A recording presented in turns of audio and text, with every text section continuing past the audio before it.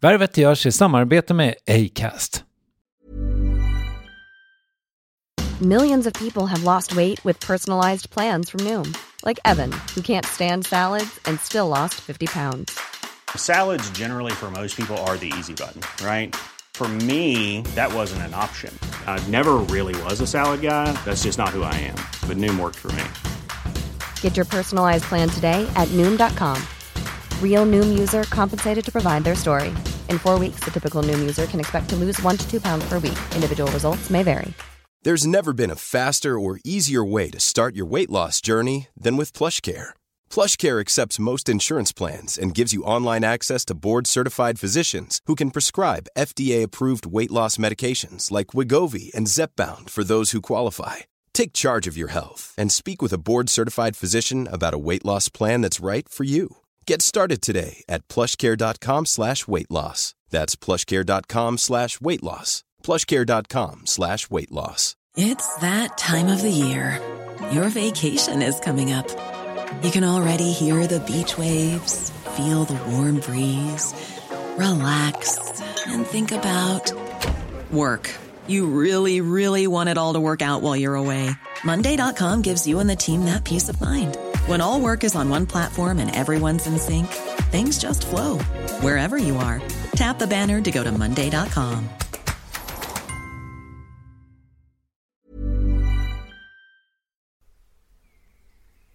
Värvet presenteras i samarbete med Nasonex, utomhusmöjliggöraren, som de inte kallar sig av någon märklig anledning. Men det är i alla fall Sveriges mest köpta antiinflammatoriska nässpray mot allergisk snuva. Och nu kommer ett litet test, så fram med papper och penna du som lyssnar, nu kör vi. Fråga 1. Vill du vara ute mer i naturen? Fråga 2. Sitter du framför en skärm lite för mycket? Fråga 3. Är du allergisk? Om du har svarat ja på någon av frågorna så tycker jag att du ska bege dig till beanoutsider.se. Jag vill för övrigt poängtera att Nasonex nässpray är ett receptfritt läkemedel från 18 år för behandling av symptom vid säsongsbunden och perenn allergisk snuva.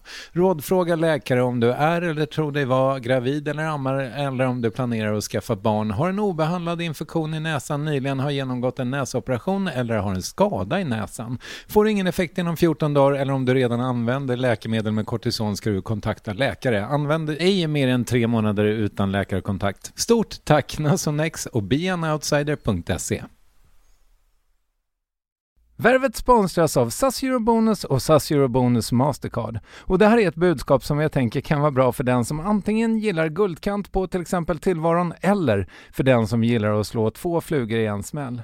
Om jag tittar på vad jag gör av med under en dag så är det typ 85% mat. Kanske tar jag en kaffe ute och relativt ofta unnar jag mig en lunch, men framförallt så handlar jag middagskäk och det blir nästan alltid ungefär 327 kronor. Och jag är förvisso med i alla mataffärers kundklubbar så jag får väl något slags luddig poäng på mina köp, men får jag poäng på allt, överallt? Jag får ju inte det och det är dumt, för visst, Eurobonus kan användas till resor, lounger och uppgraderingar, men otroligt mycket mer, som att bo på något av de 250 000 anslutna hotellen som finns att välja mellan. Perfekt om man vill ha en staycation med sin partner eller så.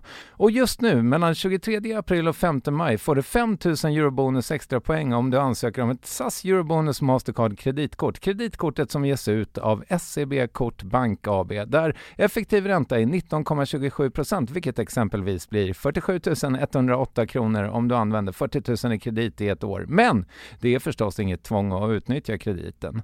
Få poäng på allt, överallt, och du börjar på saseurobonusmastercard.se. saseurobonusmastercard.se. Tack SAS Eurobonus och SAS Eurobonus Mastercard. Jag har alltid varit en slugger liksom. Och i ärligt talat så pratade jag faktiskt, jag ringde min fru idag, vi snackade och jag sa det att det kanske är läge snart att börja liksom varva ner. Med det sagt, jag kan alltid göra musik för jag kommer alltid kunna skriva låtar och vilja göra musik, men jag kanske inte behöver göra det på det här sättet längre. Jag kanske inte behöver känna den här lutherska plikten. Jag väger ju hela tiden allting också mot vad jag har i vågskålen, och den andra vågskålen är ju familjen liksom. Alltså nära och kära.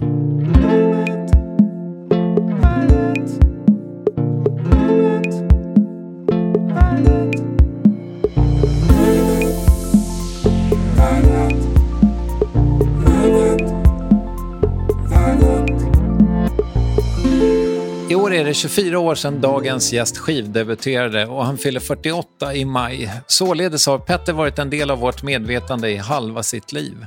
Och vilken debut Mitt sjätte sinne var förresten. Inte minst Mikrofonkåt och Vinden har vänt måste räknas som klassiker. Inte bara inom svensk hiphop utan dito kulturhistoria.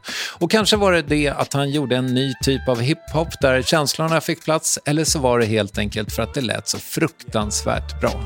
Jag rimmar på från underground-nivå. Siktar mot toppen så långt jag kan nå. Kommer in, rullar hårt i Stockholms terräng. Det är titeln av en låt, jag är mikrofonkåt. 14 album senare gör han fortfarande musik men har sedan många år flera järn i elden. Petter var tidig med att sprida sina graser. Och exakt vad han har på sitt bord idag, ja det avhandlas i Värvet avsnitt 513 där såväl ADHD som Hästpojken också förekommer.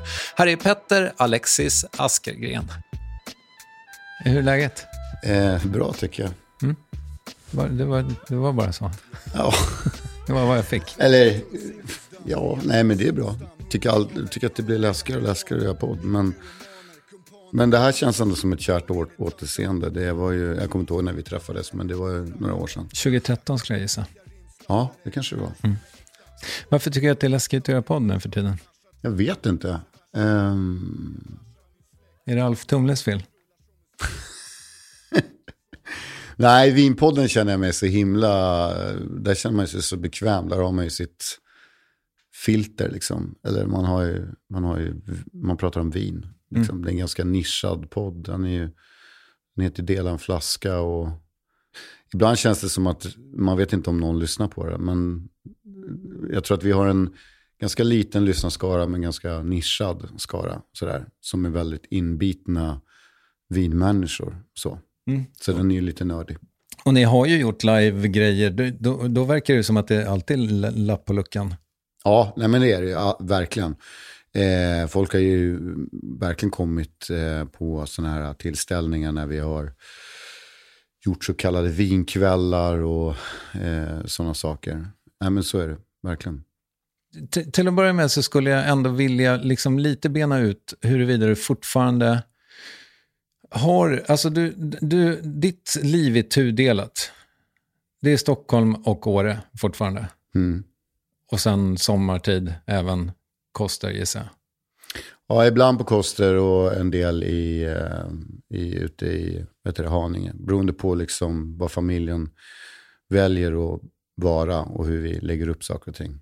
Vi är väldigt så, planerar väldigt mycket, lite som det kommer. Okej. Ni planerar väldigt mycket lite som det kommer. Ja, du hörde motsättningarna där.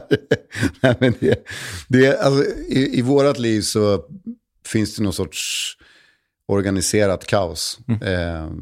Vi får det väl att funka och hur vi vill göra med våra scheman och så. Sen vet jag att utifrån ser det säkert helt galet ut. Men som min fru sa häromdagen, att hon sa det att jag är så fruktansvärt trött på att någon har åsikter om hur vi lever vårt liv. Och jag kan faktiskt förstå henne, att hon känner så.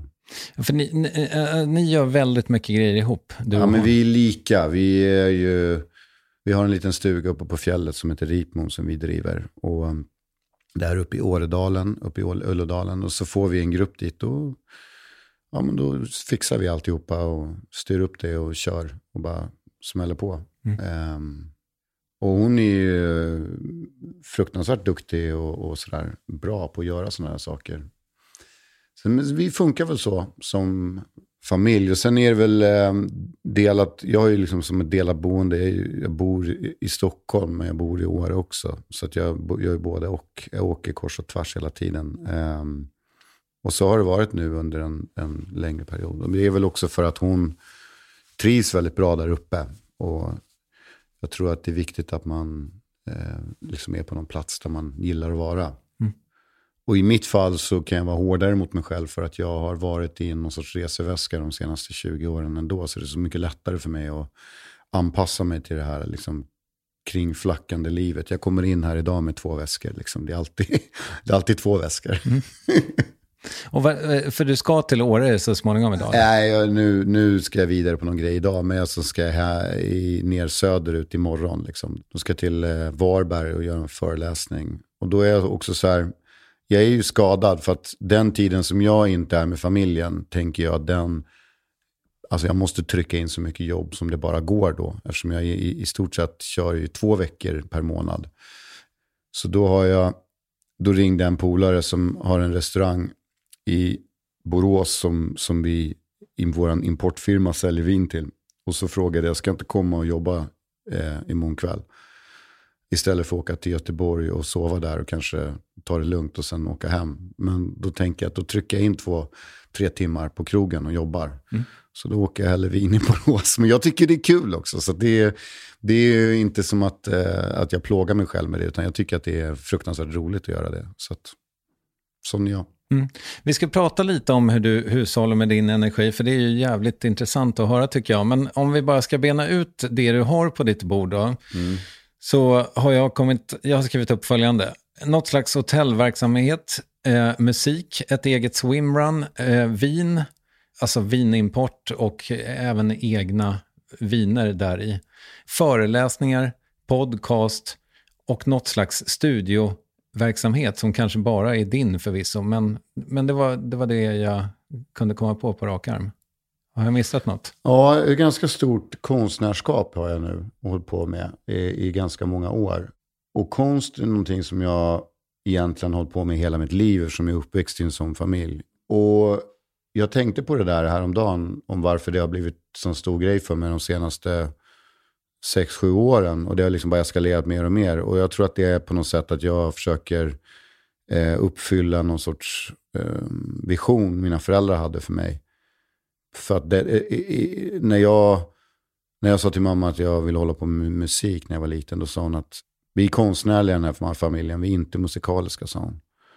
Och det där liksom hängde med mig rätt länge. Sen blev jag artist då och gjorde den grejen. Men det fanns väl någon idé om att jag skulle liksom, eller det fanns nog en idé för alla mina syskon att vi skulle söka konstfack och liksom gå konstskola och allt det där. Men jag växte i alla fall upp med mycket utav det. Och sen min pappa och mamma gick bort, men framförallt min pappa som målade mycket, så tror jag det är ett sätt för mig att också hålla mig liksom i kontakt med honom på något vis. Sådär, lite märkligt kanske det låter.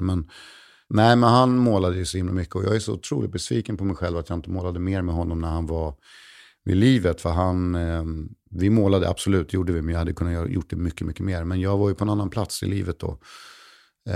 Så det är ju någonting som det lägger jag väldigt mycket tid på idag. Och nu kommer jag in med 2 väskor. Men normalt sett när jag reser nattåget här till Åre så har jag en stor sån här arkväska med mig. Med liksom jättestora akvarellark. Och sen så har jag alltid målargrejer med mig.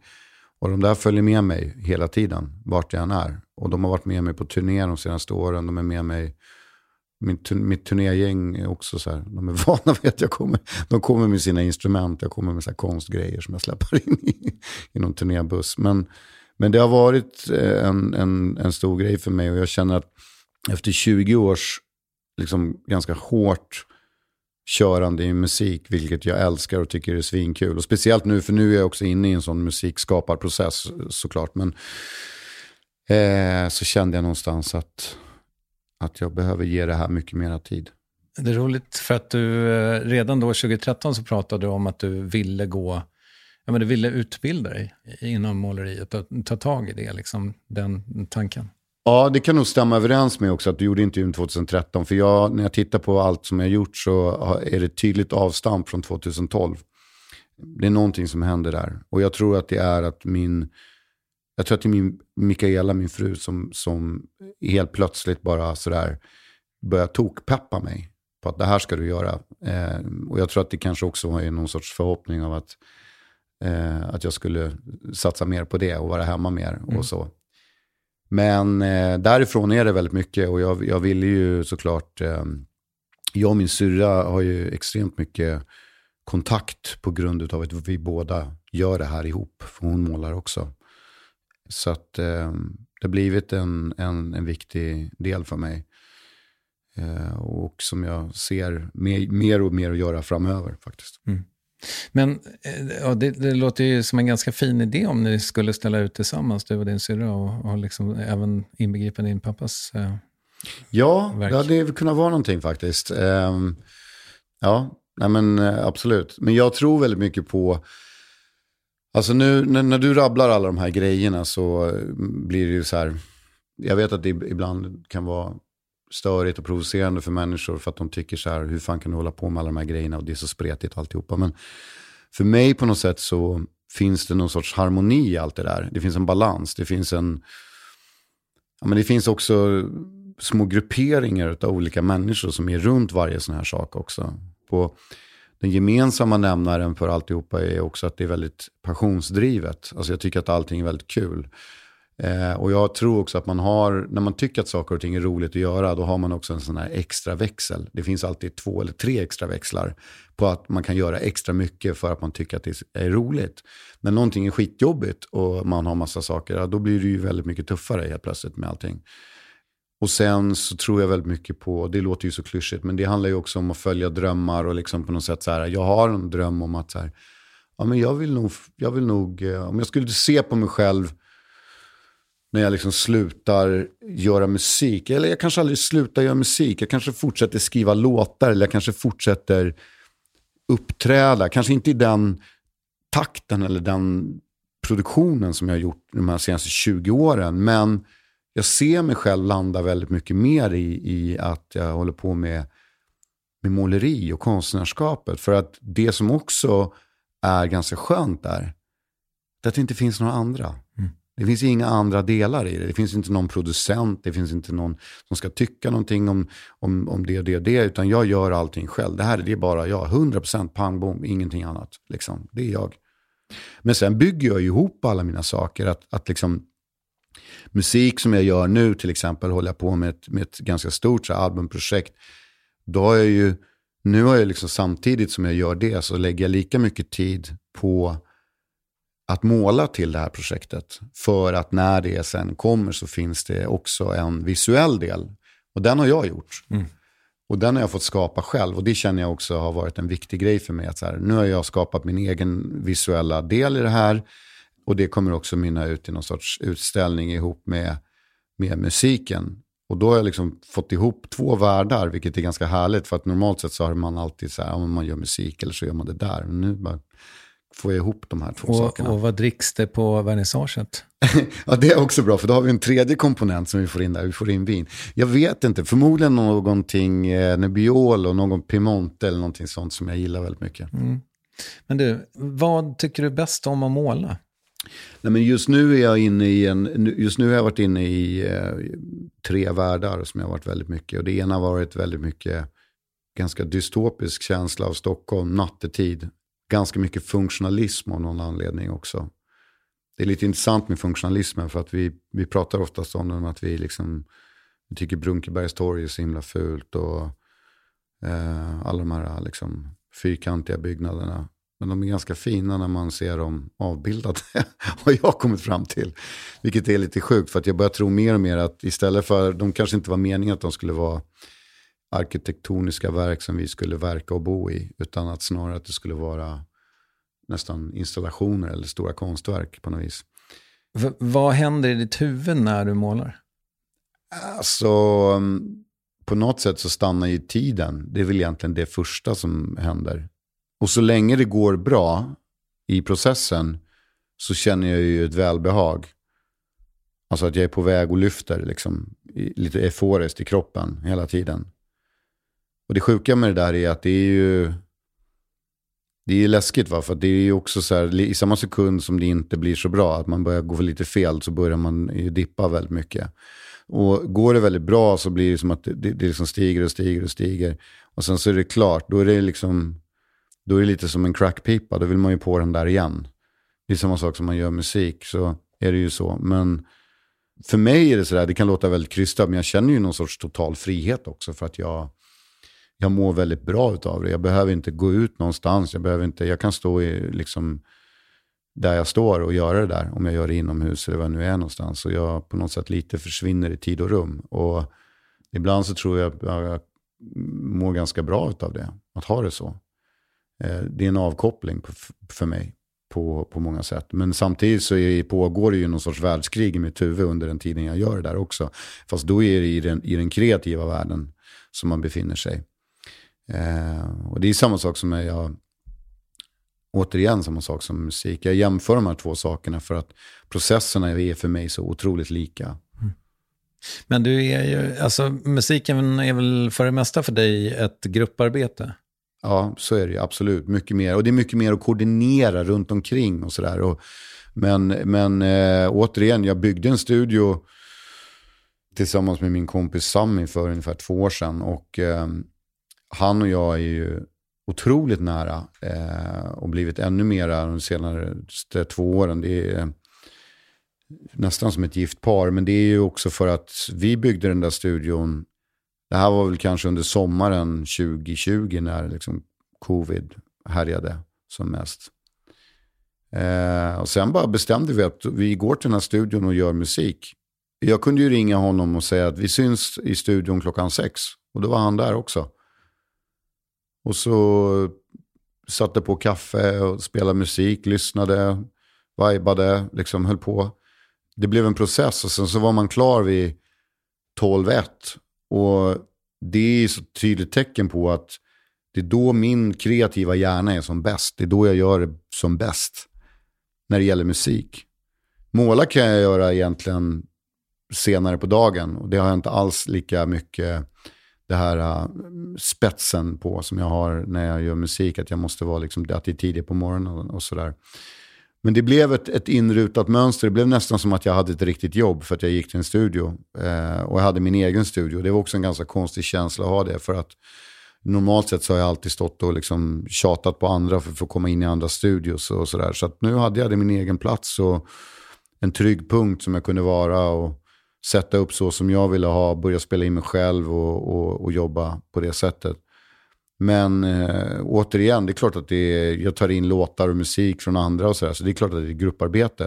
Och det är därför jag tror konsten är så otroligt fri för mig. För att där gör jag det liksom själv. Men det är också så kul för jag har liksom bara skrapat på ytan de senaste åren. Jag kommer ihåg, i och för sig, jag höll ju på med keramik när jag gick i gymnasiet. Och jag vill ju också hålla på med det, testa det. Jag vill prova alla de här sakerna. Jag tycker att det är extremt tilltalande för mig. Mm. This Mother's Day, celebrate the extraordinary women in your life with a heartfelt gift from Blue Nile. Whether it's for your mom, a mother figure, or yourself as a mom, find that perfect piece to express your love and appreciation. Explore Blue Nile's exquisite pearls and mesmerizing gemstones that she's sure to love. Enjoy fast shipping options like guaranteed free shipping and returns. Make this Mother's Day unforgettable with a piece from Blue Nile. Right now, get up to 50% off at BlueNile.com. That's BlueNile.com. Millions of people have lost weight with personalized plans from Noom. Like Evan, who can't stand salads and still lost 50 pounds. Salads generally for most people are the easy button, right? For me, that wasn't an option. I never really was a salad guy. That's just not who I am. But Noom worked for me. Get your personalized plan today at Noom.com. Real Noom user compensated to provide their story. In 4 weeks, the typical Noom user can expect to lose 1 to 2 pounds per week. Individual results may vary. Many of us have those stubborn pounds that seem impossible to lose, no matter how good we eat or how hard we work out. My solution is PlushCare. PlushCare is a leading telehealth provider with doctors who are there for you day and night to partner with you in your weight loss journey. They can prescribe FDA-approved weight loss medications like Wegovy and Zepbound for those who qualify. Plus, they accept most insurance plans. To get started, visit plushcare.com/weightloss. That's plushcare.com/weightloss. Men du, jag tänker, nu kanske du inte kommer riktigt ihåg hur det var förr i tiden, men jag vet att du i alla fall tidigare har pratat om att det var så här, ja, men det var svårt för dig att få beats i början. Och jag antar att det inte riktigt är så nu. Alltså både ja och nej. Det är svårt det där tycker jag att veta. Ibland så när man hör av sig så är folk superpeppade. Sen kan det vara tvärtom också. Att det tar lite mer tid och man måste tjata och så. Mm. Men i tidigt i min karriär var det ju verkligen en kamp. Då tog jag ju leftovers så att säga. Och jag tror också att det faktum att min första skiva lät så som den lät 98 är att den har ett mycket mer distinkt 96-95 sound egentligen. för att de beatsen som jag hade var så kallade leftovers. Men jag satt ju och grävde i såna här liksom beatsbackar där man hade slängt kassettband med låtar som då inte skulle bli av. Och kom ihåg att jag träffade någon rappare i Stockholm när jag hade släppt den här skivan som sa så här, fan. Och jag tror att det faktiskt var Swingfly som sa det till mig, rapparen Swingfly, som sa så här att jag har spelat in på din låt, eller på den där tidigare, för 2 år sedan. Ja, för då hade han varit uppe i Sundsvallsstudion och spelat in på det. Liksom. Just det. Så var det. Men idag är det annorlunda. Jo, men nu kan ju liksom... Alltså jag vet inte om jag är oinsatt, men det känns som att svenska beats håller väldigt hög klass. Alltså jag tror att svensk musik generellt sett håller ganska hög klass. Och vi är ju rätt melodibenägna i många avseenden. Till och med jag som är en ganska monoton rappare. Men jag själv går ju väldigt mycket på melodin också i beats och så. Och jag har ju ofta fått den här frågan om jag har någon musikalisk utbildning eller om jag kan spela något instrument. Och det kan jag inte. Men min musikaliska utbildning består av att jag började samla skivor i en rätt tidig ålder. Jag har lyssnat väldigt mycket på musik och jag har alltid nästan en ljudbild eller en vision i huvudet på en låt. Hur den ska bli när jag liksom väl sätter tänderna i beat. När jag liksom tar ett stycke musik, en trumma eller någon gitarrsling eller vad det nu är för någonting, så vet jag att det här kommer jag kunna knöla till eller knåda till så att det blir någonting bra förhoppningsvis. Sen är det inte alltid blir så, men ibland blir det så. Jag tror att vi i Sverige generellt sett alltså för att svara på din fråga, så tror jag att vi är rätt bra på vi är bra på musik, helt enkelt. Svenska soundet låter kanske löjligt att säga, men det finns något sånt liksom sådär. Men när det gäller det som du går igång på i beatsväg idag då, för det första, skiljer det sig från hur det var förr? Alltså tillvägagångssätten kan ju skilja sig rätt mycket. Sen är jag ju en person som är liksom lite stöpt i 90-talet. Så att mitt hjärta slår ju extra för den sortens låtar. Vilket är absolut inte up to date med vad som är så här på tapeten idag. Men jag är också i en situation och en position där jag på något sätt inte riktigt bryr mig om det. Utan att jag måste göra musik utifrån det jag tycker om. Sen om det funkar i det stora, då är det en bonus. Men jag måste ju någonstans utgå från vad jag själv tycker om, vad jag gillar att göra. Nu tycker jag att det har blivit någon sorts era där man börjar ta tillbaka gamla grejer fast man gör det med någon sorts nytappning. Och det är väl också det som, om man ska prata om hiphop som musikstil, så är det, alltså när jag började hålla på med det här, då var det ju liksom en ganska liten subkultur. Och idag så är det ju världens största populärkultur. Den har ju gift ihop sig med poppen genom åren också och blivit mer publik. Jättemycket, verkligen så är det. Och jag gör ju rena poplåtar idag också. Samtidigt som jag gör ganska raka raplåtar också. Men för mig är det bara så här, jag gör det jag tycker är kul att göra och det jag känner för att göra. Och jag tror att det har varit mitt liksom utgångsläge hela tiden med min musik. Och sen har jag varit jag har laborerat rätt mycket. Och jag har sett det lite som jag oftast liknat det här vid bergsbestigning. Liksom att om jag gör en skiva med Salem Al Fakir och Vincent Pontare och Magnus Lidehäll 2013, heter den Början på allt. Och man bara, shit vilken bra skiva. Jag var verkligen så här super nöjd med den skivan. Det blir ju kanske fel att gå och göra nästa skiva med dem då igen. Och då försöker jag liksom försöka hitta nya ingångar för att det ska vara ett nytt berg att bestiga. Så att varje skiva, eller om man ska prata om varje period som jag sätter igång i musik, måste vara som en utmaning där jag liksom hittar ett nytt berg att bestiga. Kan låta fånigt, men lite så är det. Och för annars blir det tråkigt att bestiga samma berg. Lyssnarna kommer inte heller bli utmanade. Och ibland så gillar jag att göra saker som är ganska smala, som jag gjorde en skiva med Mattias Glavå som är så här, han är väl någon sorts indie-konung i Göteborg. Och vi gjorde en skiva som heter Varholmsgatan, som var liksom en skiva med Franska Trion, Joel Alme, Hästpojken, den var ju inne i den världen. Och det kanske inte är min största kommersiella succé, men jag de facto behövde göra den skivan. Jag ser över stan nu från våning 12. Mitt tak, någon annans golv. Jag föll in i mitt tankesätt. och surt vin i min andedräkt. Natten är lång, ensamheten, en vacker sång. Det svarta blir vita och det vita blir svart. Vill inte byta min plats, berikad natt. Alltså, jag vet inte om man kan prata om underskattad, men oupptäckt skulle jag vilja säga att den är. Ja, men det skulle jag nog också vilja hålla med om att den är. Men det är också sådär, och den är liksom, jag är väldigt nöjd med de låtarna, de texterna och alltihopa. Men jag tror inte att allt kan inte bli heller liksom, jag kanske har fel nu när jag säger det, men jag har ju också alltid känt sådär någonstans att varje gång jag gör musik så är det lite som att jag måste på något sätt bevisa mig att jag har varit uträknad. Så kände jag i alla fall tidigare år. Men nu kanske jag inte känner så länge, jag vet inte. Men det har ju känt så.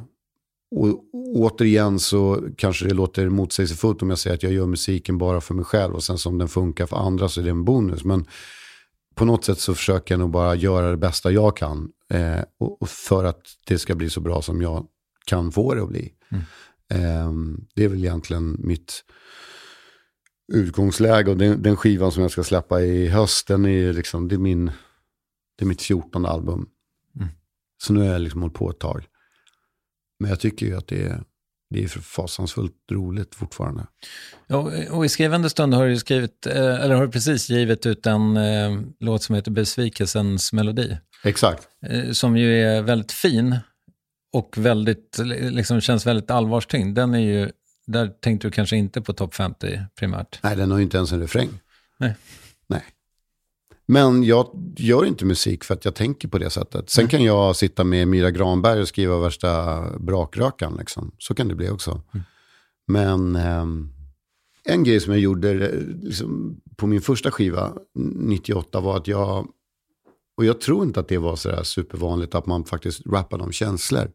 Alltså att man pratade om hur jag mår, eller jag har en låt med Kadar som heter Ut och in på mig själv, eller Du vet att jag gråter, eller Mitt sjätte sinne, eller Fäller en tår. Ja, det är en uppsjö. Det finns ju mycket som helst låtar som har liksom en, ska man säga, avväpnande. Att det är okej att vara ledsen, det är okej att uttrycka sorg eller svartsjuka eller svagheter eller vad det nu är. Och som kille är ju det, i alla fall i den här musikstilen så har det varit en ganska tabu, liksom lagt, eller tabu, jag vet inte, det är inte så vanligt har det känts som. Nej, får man säga. Och jag har alltid känt att det är viktigt att för mig i alla fall, att kunna prata om känslor. Jag gjorde alltid det med min mamma. Det har varit en av mina styrkor liksom, själv, att jag alltid kunna säga så här, om jag är svartsjuk så säger jag att jag är svartsjuk, eller om jag mår dåligt så mår jag dåligt, eller att jag är osäker eller ängslig över någonting, eller vad det nu kan vara liksom. Och Besvikelsens melodi då som vi pratar om nu, den är egentligen bara en låt eller en text som jag liksom på något sätt kände behövdes nu i den här eran vi lever i nu. Och jag ville bara på något sätt så här kan jag må ibland. Och alla behöver inte känna igen sig i den texten, men det finns säkert en beröringspunkt någonstans när man känner liksom att vi lever i en västvärld, vi är rätt lyckligt lottade allihopa förmodligen, men vi känner ändå någon sorts, jag vet inte om jag ska säga mental ohälsa, men liksom bara att inte alltid må så jävla bra helt enkelt. Ibland förstår jag inte ens på mig själv. Jag är mitt i folkhavet men jag står helt själv. Vet jag mår dåligt men kan inte styra mina känslor så jag går dit jämt. Man vill så gärna vara omtyckt och älskad och bygger murar för att inte känna sig så ensam. Besvikelse, förväntan. Måste förlika mig med känslan. Min största kritiker, bäst på att döma mig. Mitt liv, ja, allt man kan önska sig. Ändå vill jag ligga under täcket och bara gömma mig. Rädd för att någon skulle glömma mig. Kanske är det för allt vin som jag har druckit, eller kanske är det för att jag vill vara så jävla duktig. Kanske är det kraven som man måste leva upp till. Kanske är det jag som aldrig vuxit. Men det blir en hel skiva i höst. Ja, det kommer en skiva i höst som har, ja, men den har ett väldigt tydligt koncept som jag har haft i mitt huvud. Det brukar oftast bli ganska genomarbetat när jag liksom har konceptet klart typ 1,5 år innan det här ska ut. Och det som hör till det är att jag också gör konst till det här också. Och det ska liksom höra ihop. Så det här är också för första gången som jag liksom verkligen samkör de här två sakerna tillsammans. Jag tänker att när du slog igenom för snart 25 år sedan, vi snackade om det, att då var en artist och en spade var en spade så att säga. Och du var ju tidig med att göra andra grejer, och då undrar jag så här, var det också lite grann att du skulle kunna ha något annat ifall det gick åt helvete? Att du inte skulle ha alla ägg i samma korg? Både ja och nej. Jag skulle vilja säga så här, det är klart att det finns en liten sanning i det där, men det är inte hela sanningen. Utan jag tror att jag har nog bara varit som person ganska spretig och velat göra mycket. Och alltid ryckts in i olika saker och blivit passionerad i olika saker. Samtidigt som det finns ingenting som jag tycker så illa som liksom det här med att man måste vara i ett visst fack för att man är en viss sorts artist eller gör en viss sorts musik. De där liksom murarna bröt jag ju jättetidigt i min karriär, och samtidigt så tittade jag nog också på amerikanska artister och såg att de gjorde massa entreprenöriella saker, att man var entreprenör, att det var liksom en del av det hela, och det såg väl jag också. 50 Cent måste inte göra många knopp. Det vet jag inte. Jag tror att han sålde något jävla vattenmärke till Coca-Cola för ja, så var det säkert. Men jag gjorde 1000 miljarder olika grejer, och jag tror att en del av det var väl också kanske att jag kände så här att jag jobbar med ett hotell i Åre som heter Granen. Jag driver en egen vinimport som startade för 2 år sedan. Jag gör liksom massa olika. Jag tror att det är liksom på något sätt en så här, visa lite för mig själv att jag kan ha ett riktigt jobb. Mm. Även om jag har varit då på pappret en framgångsrik artist i över 20 år, så har jag aldrig sett någon trygghet i musik. Alltså musik har varit en passion som jag har haft, men jag har också vetat vad jag har i potten när jag lägger all tid på det.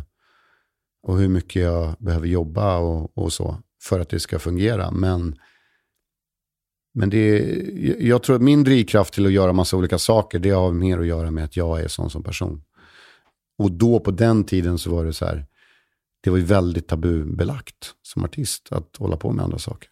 Jag tycker det är inspirerande. Jag tänker också att idag finns det ingen artist som bara är artist. Alltså nej, idag är det ju så. Och jag menar, jag vet till och med, och det här är inte för att på något sätt så här slå tillbaka, utan det är väl mer så här, jag vet att folk som kanske kritiserade mig då tidigt i det skedet idag själva gör 1000 miljarder grejer också. Så att det handlar väl bara mer om hur acceptansen är. Jag tror att just i Sveriges fall så handlar det lite om vad vi stöpta i för form också. Vi stöpta i public service med 1:an och 2:an. Vi hade inte reklam på tv, reklam kom senare. Att liksom gå utanför de här comfort zonesen var ju liksom otänkbart, helt enkelt. Återigen då, kanske lite mod, eller? Ja, men i mod är jag nog. Men jag tror inte att jag är så medvetet modig, utan jag tror att jag handlar bara om att jag är en högrisktagare. Om man skulle vara taskig och om jag får hämta lite från mitt eget liv, så kanske man skulle kunna prata om dåligt konsekvenstänkande också, eller? Du är inte taskig när du säger det. Jag brukar säga, det är ungefär som när man pratar om, jag pratade någon gång om så här, Så mycket bättre. Första säsongen. Vi är 7 artister. I manuset skulle de göra 8. De fick inte ihop det. Vilket betyder att vi då som var där, jag, Lasse Berghagen och allihopa och du vet, Petra och Lill-Babs. Vi var ju 7 artister med 0 konsekvenstänk. För att vi på något sätt hoppade på det där tåget som då, där och då såg ju helt galet ut. Men sen så blev ju det en bra sak. Men alltså så här, jag brukar också resonera på det här sättet. När jag ger mig in i någonting som skulle kunna vara ett magplask, så utgår jag alltid från att så här, jag ska göra det absolut bästa jag kan göra. Jag kan inte vinna alla i det här rummet eller i den här hallen eller i rutan eller vad det nu är. Men jag kan i alla fall göra mitt bästa. Och då kan jag alltid gå därifrån och känna någonstans att så här, okej, det blev pannkaka här, men jag gjorde i alla fall mitt bästa. Jag hade inte kunnat gå därifrån och känna att jag gjorde det halvdant och så blev det pannkaka. För då hade jag lagt det på mig. Annars ska jag bara säga så här, vet du vad, jag gjorde mitt bästa, jag kan inte göra mer.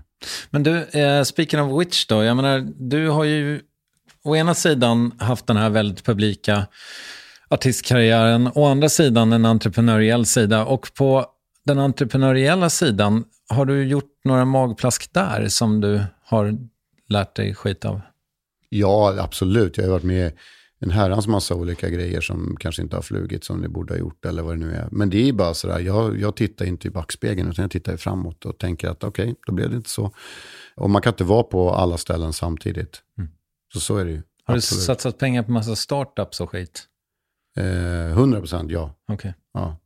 Och ibland har det varit bra, ibland har det varit dåligt. Men det, jag tror att jag idag, 2022, är en betydligt mera lugnare person i hela den här världen och hela det här liksom. I ärligt talat så pratade jag faktiskt, jag ringde min fru idag, vi snackade och jag sa det att det kanske är läge snart att börja liksom varva ner. Eller liksom, inte varva ner eller växla ner liksom på något sätt, bara trappa av lite grann och inte liksom känna den här liksom gaslågan hela tiden som man har gjort. För nu har du varit ute och åkt kors och tvärs. Jag har gjort det så många år. Och jag känner ibland att så här, vet du vad, det kanske är snart läge för att liksom bara så här, lugna ner sig lite grann. Och med det sagt, jag kan alltid göra musik för jag kommer alltid kunna skriva låtar och vilja göra musik. Men jag kanske inte behöver göra det på det här sättet längre. Jag kanske inte behöver känna den här lutherska plikten. Att jag måste hela tiden. Utan att jag väger ju hela tiden allting också mot vad jag har i vågskålen. Och den andra vågskålen är ju familjen liksom. Alltså nära och kära. Och det är jobbigt att alltid liksom men det är jobbigt att nästan aldrig kunna säga ja när kompisar ringer och frågar om man ska göra någonting. Eller om man kan hänga med på någonting eller göra någonting. Att det alltid är så här. Nej, jag kan inte för då är jag i Ludvika liksom. Eller då är jag där eller då är jag där eller då ska jag göra det där. Eller.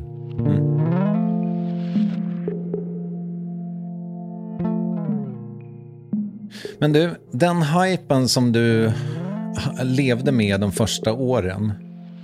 Första 2. Ja. 3. Nej, 2. Det är så du ser på det. Jag skulle säga det, 2, 3. För så kändes det ju inte för till exempel mig. Jag tyckte ju att du var jävligt bra. Jag kommer ihåg, jag såg dig i Åre. Jag tror inte jag har berättat det för dig. Men jag såg dig i Åre kanske typ så här 2008. Och det var så jävla bra. Och det var liksom någon jävla källarlokal. Och det var lågt i tak. Och händerna var verkligen i taket. Men hur som helst.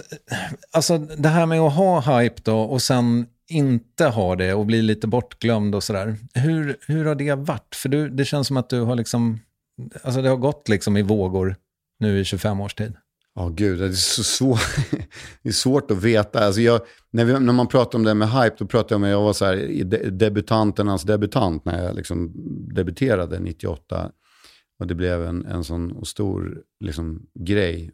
Och det blev så mycket så att det liksom kokade över i stort sett. Sen så, där någonstans började liksom det här som vi pratade om, det här med lite tuffare åren, 2001, 2002, 2003.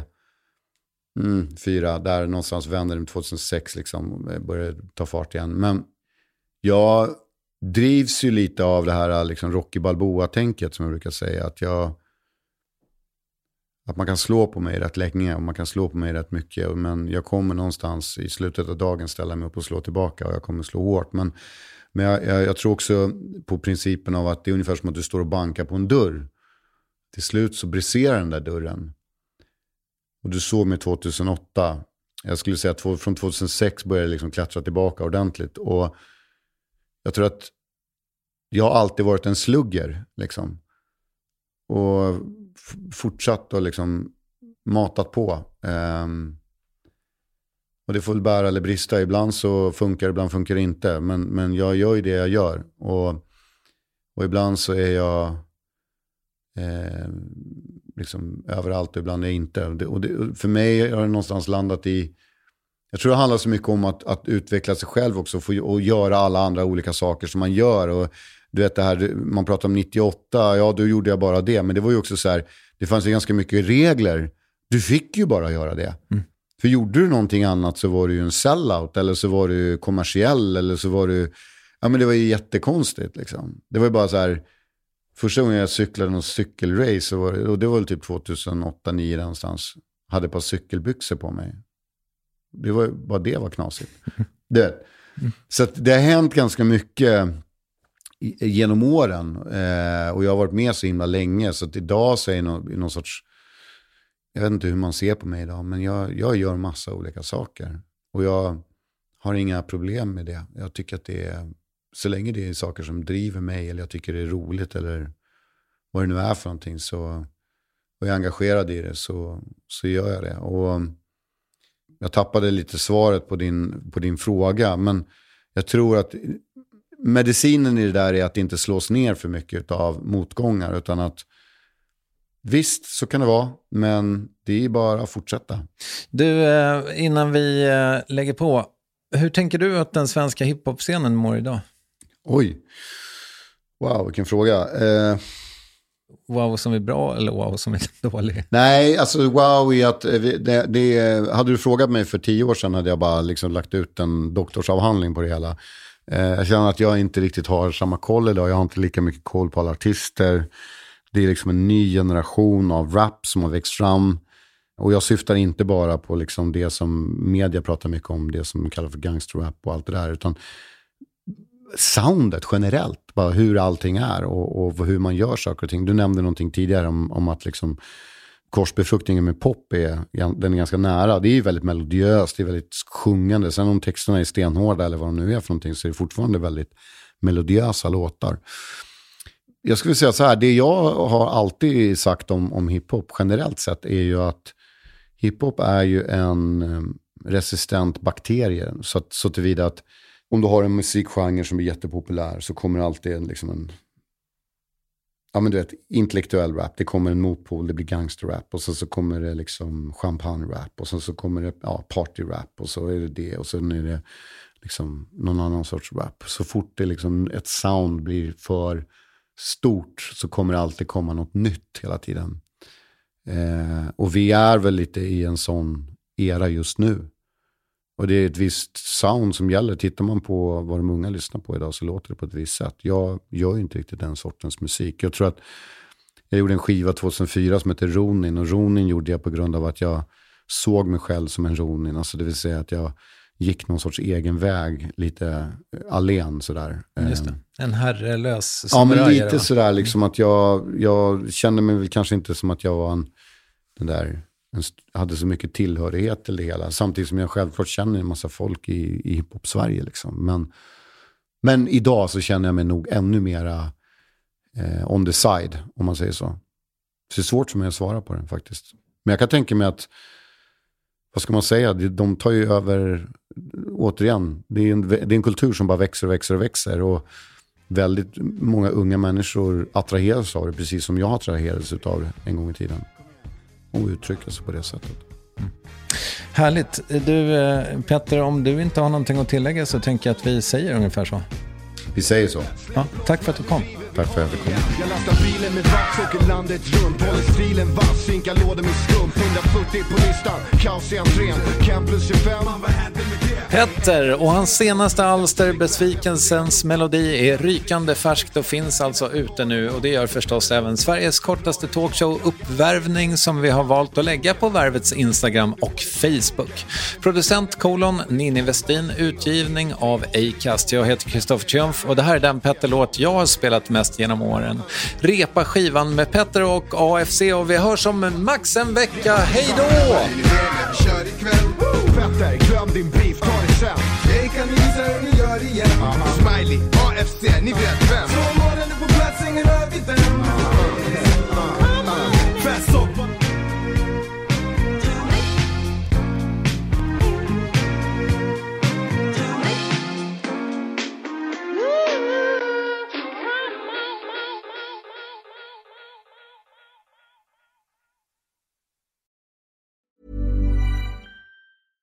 Flexibility is great. That's why there's yoga.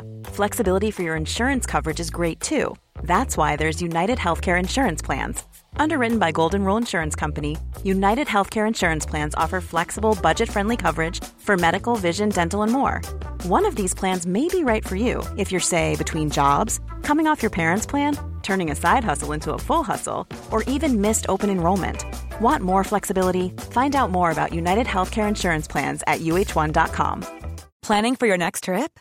Elevate your travel style with Quince. Quince has all the jet-setting essentials you'll want for your next getaway, like European linen, premium luggage options, buttery soft Italian leather bags, and so much more. And is all priced at 50 to 80% less than similar brands.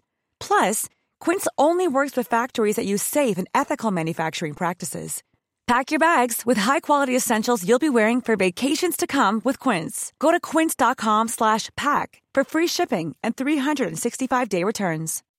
When you make decisions for your company, you look for the no-brainers. If you have a lot of mailing to do, Stamps.com is the ultimate no-brainer. Use the Stamps.com mobile app to mail everything you need to keep your business running with up to 89% off USPS and UPS. Make the same no-brainer decision as over 1 million other businesses with Stamps.com. Use code PROGRAM for a special offer. That's Stamps.com, code PROGRAM.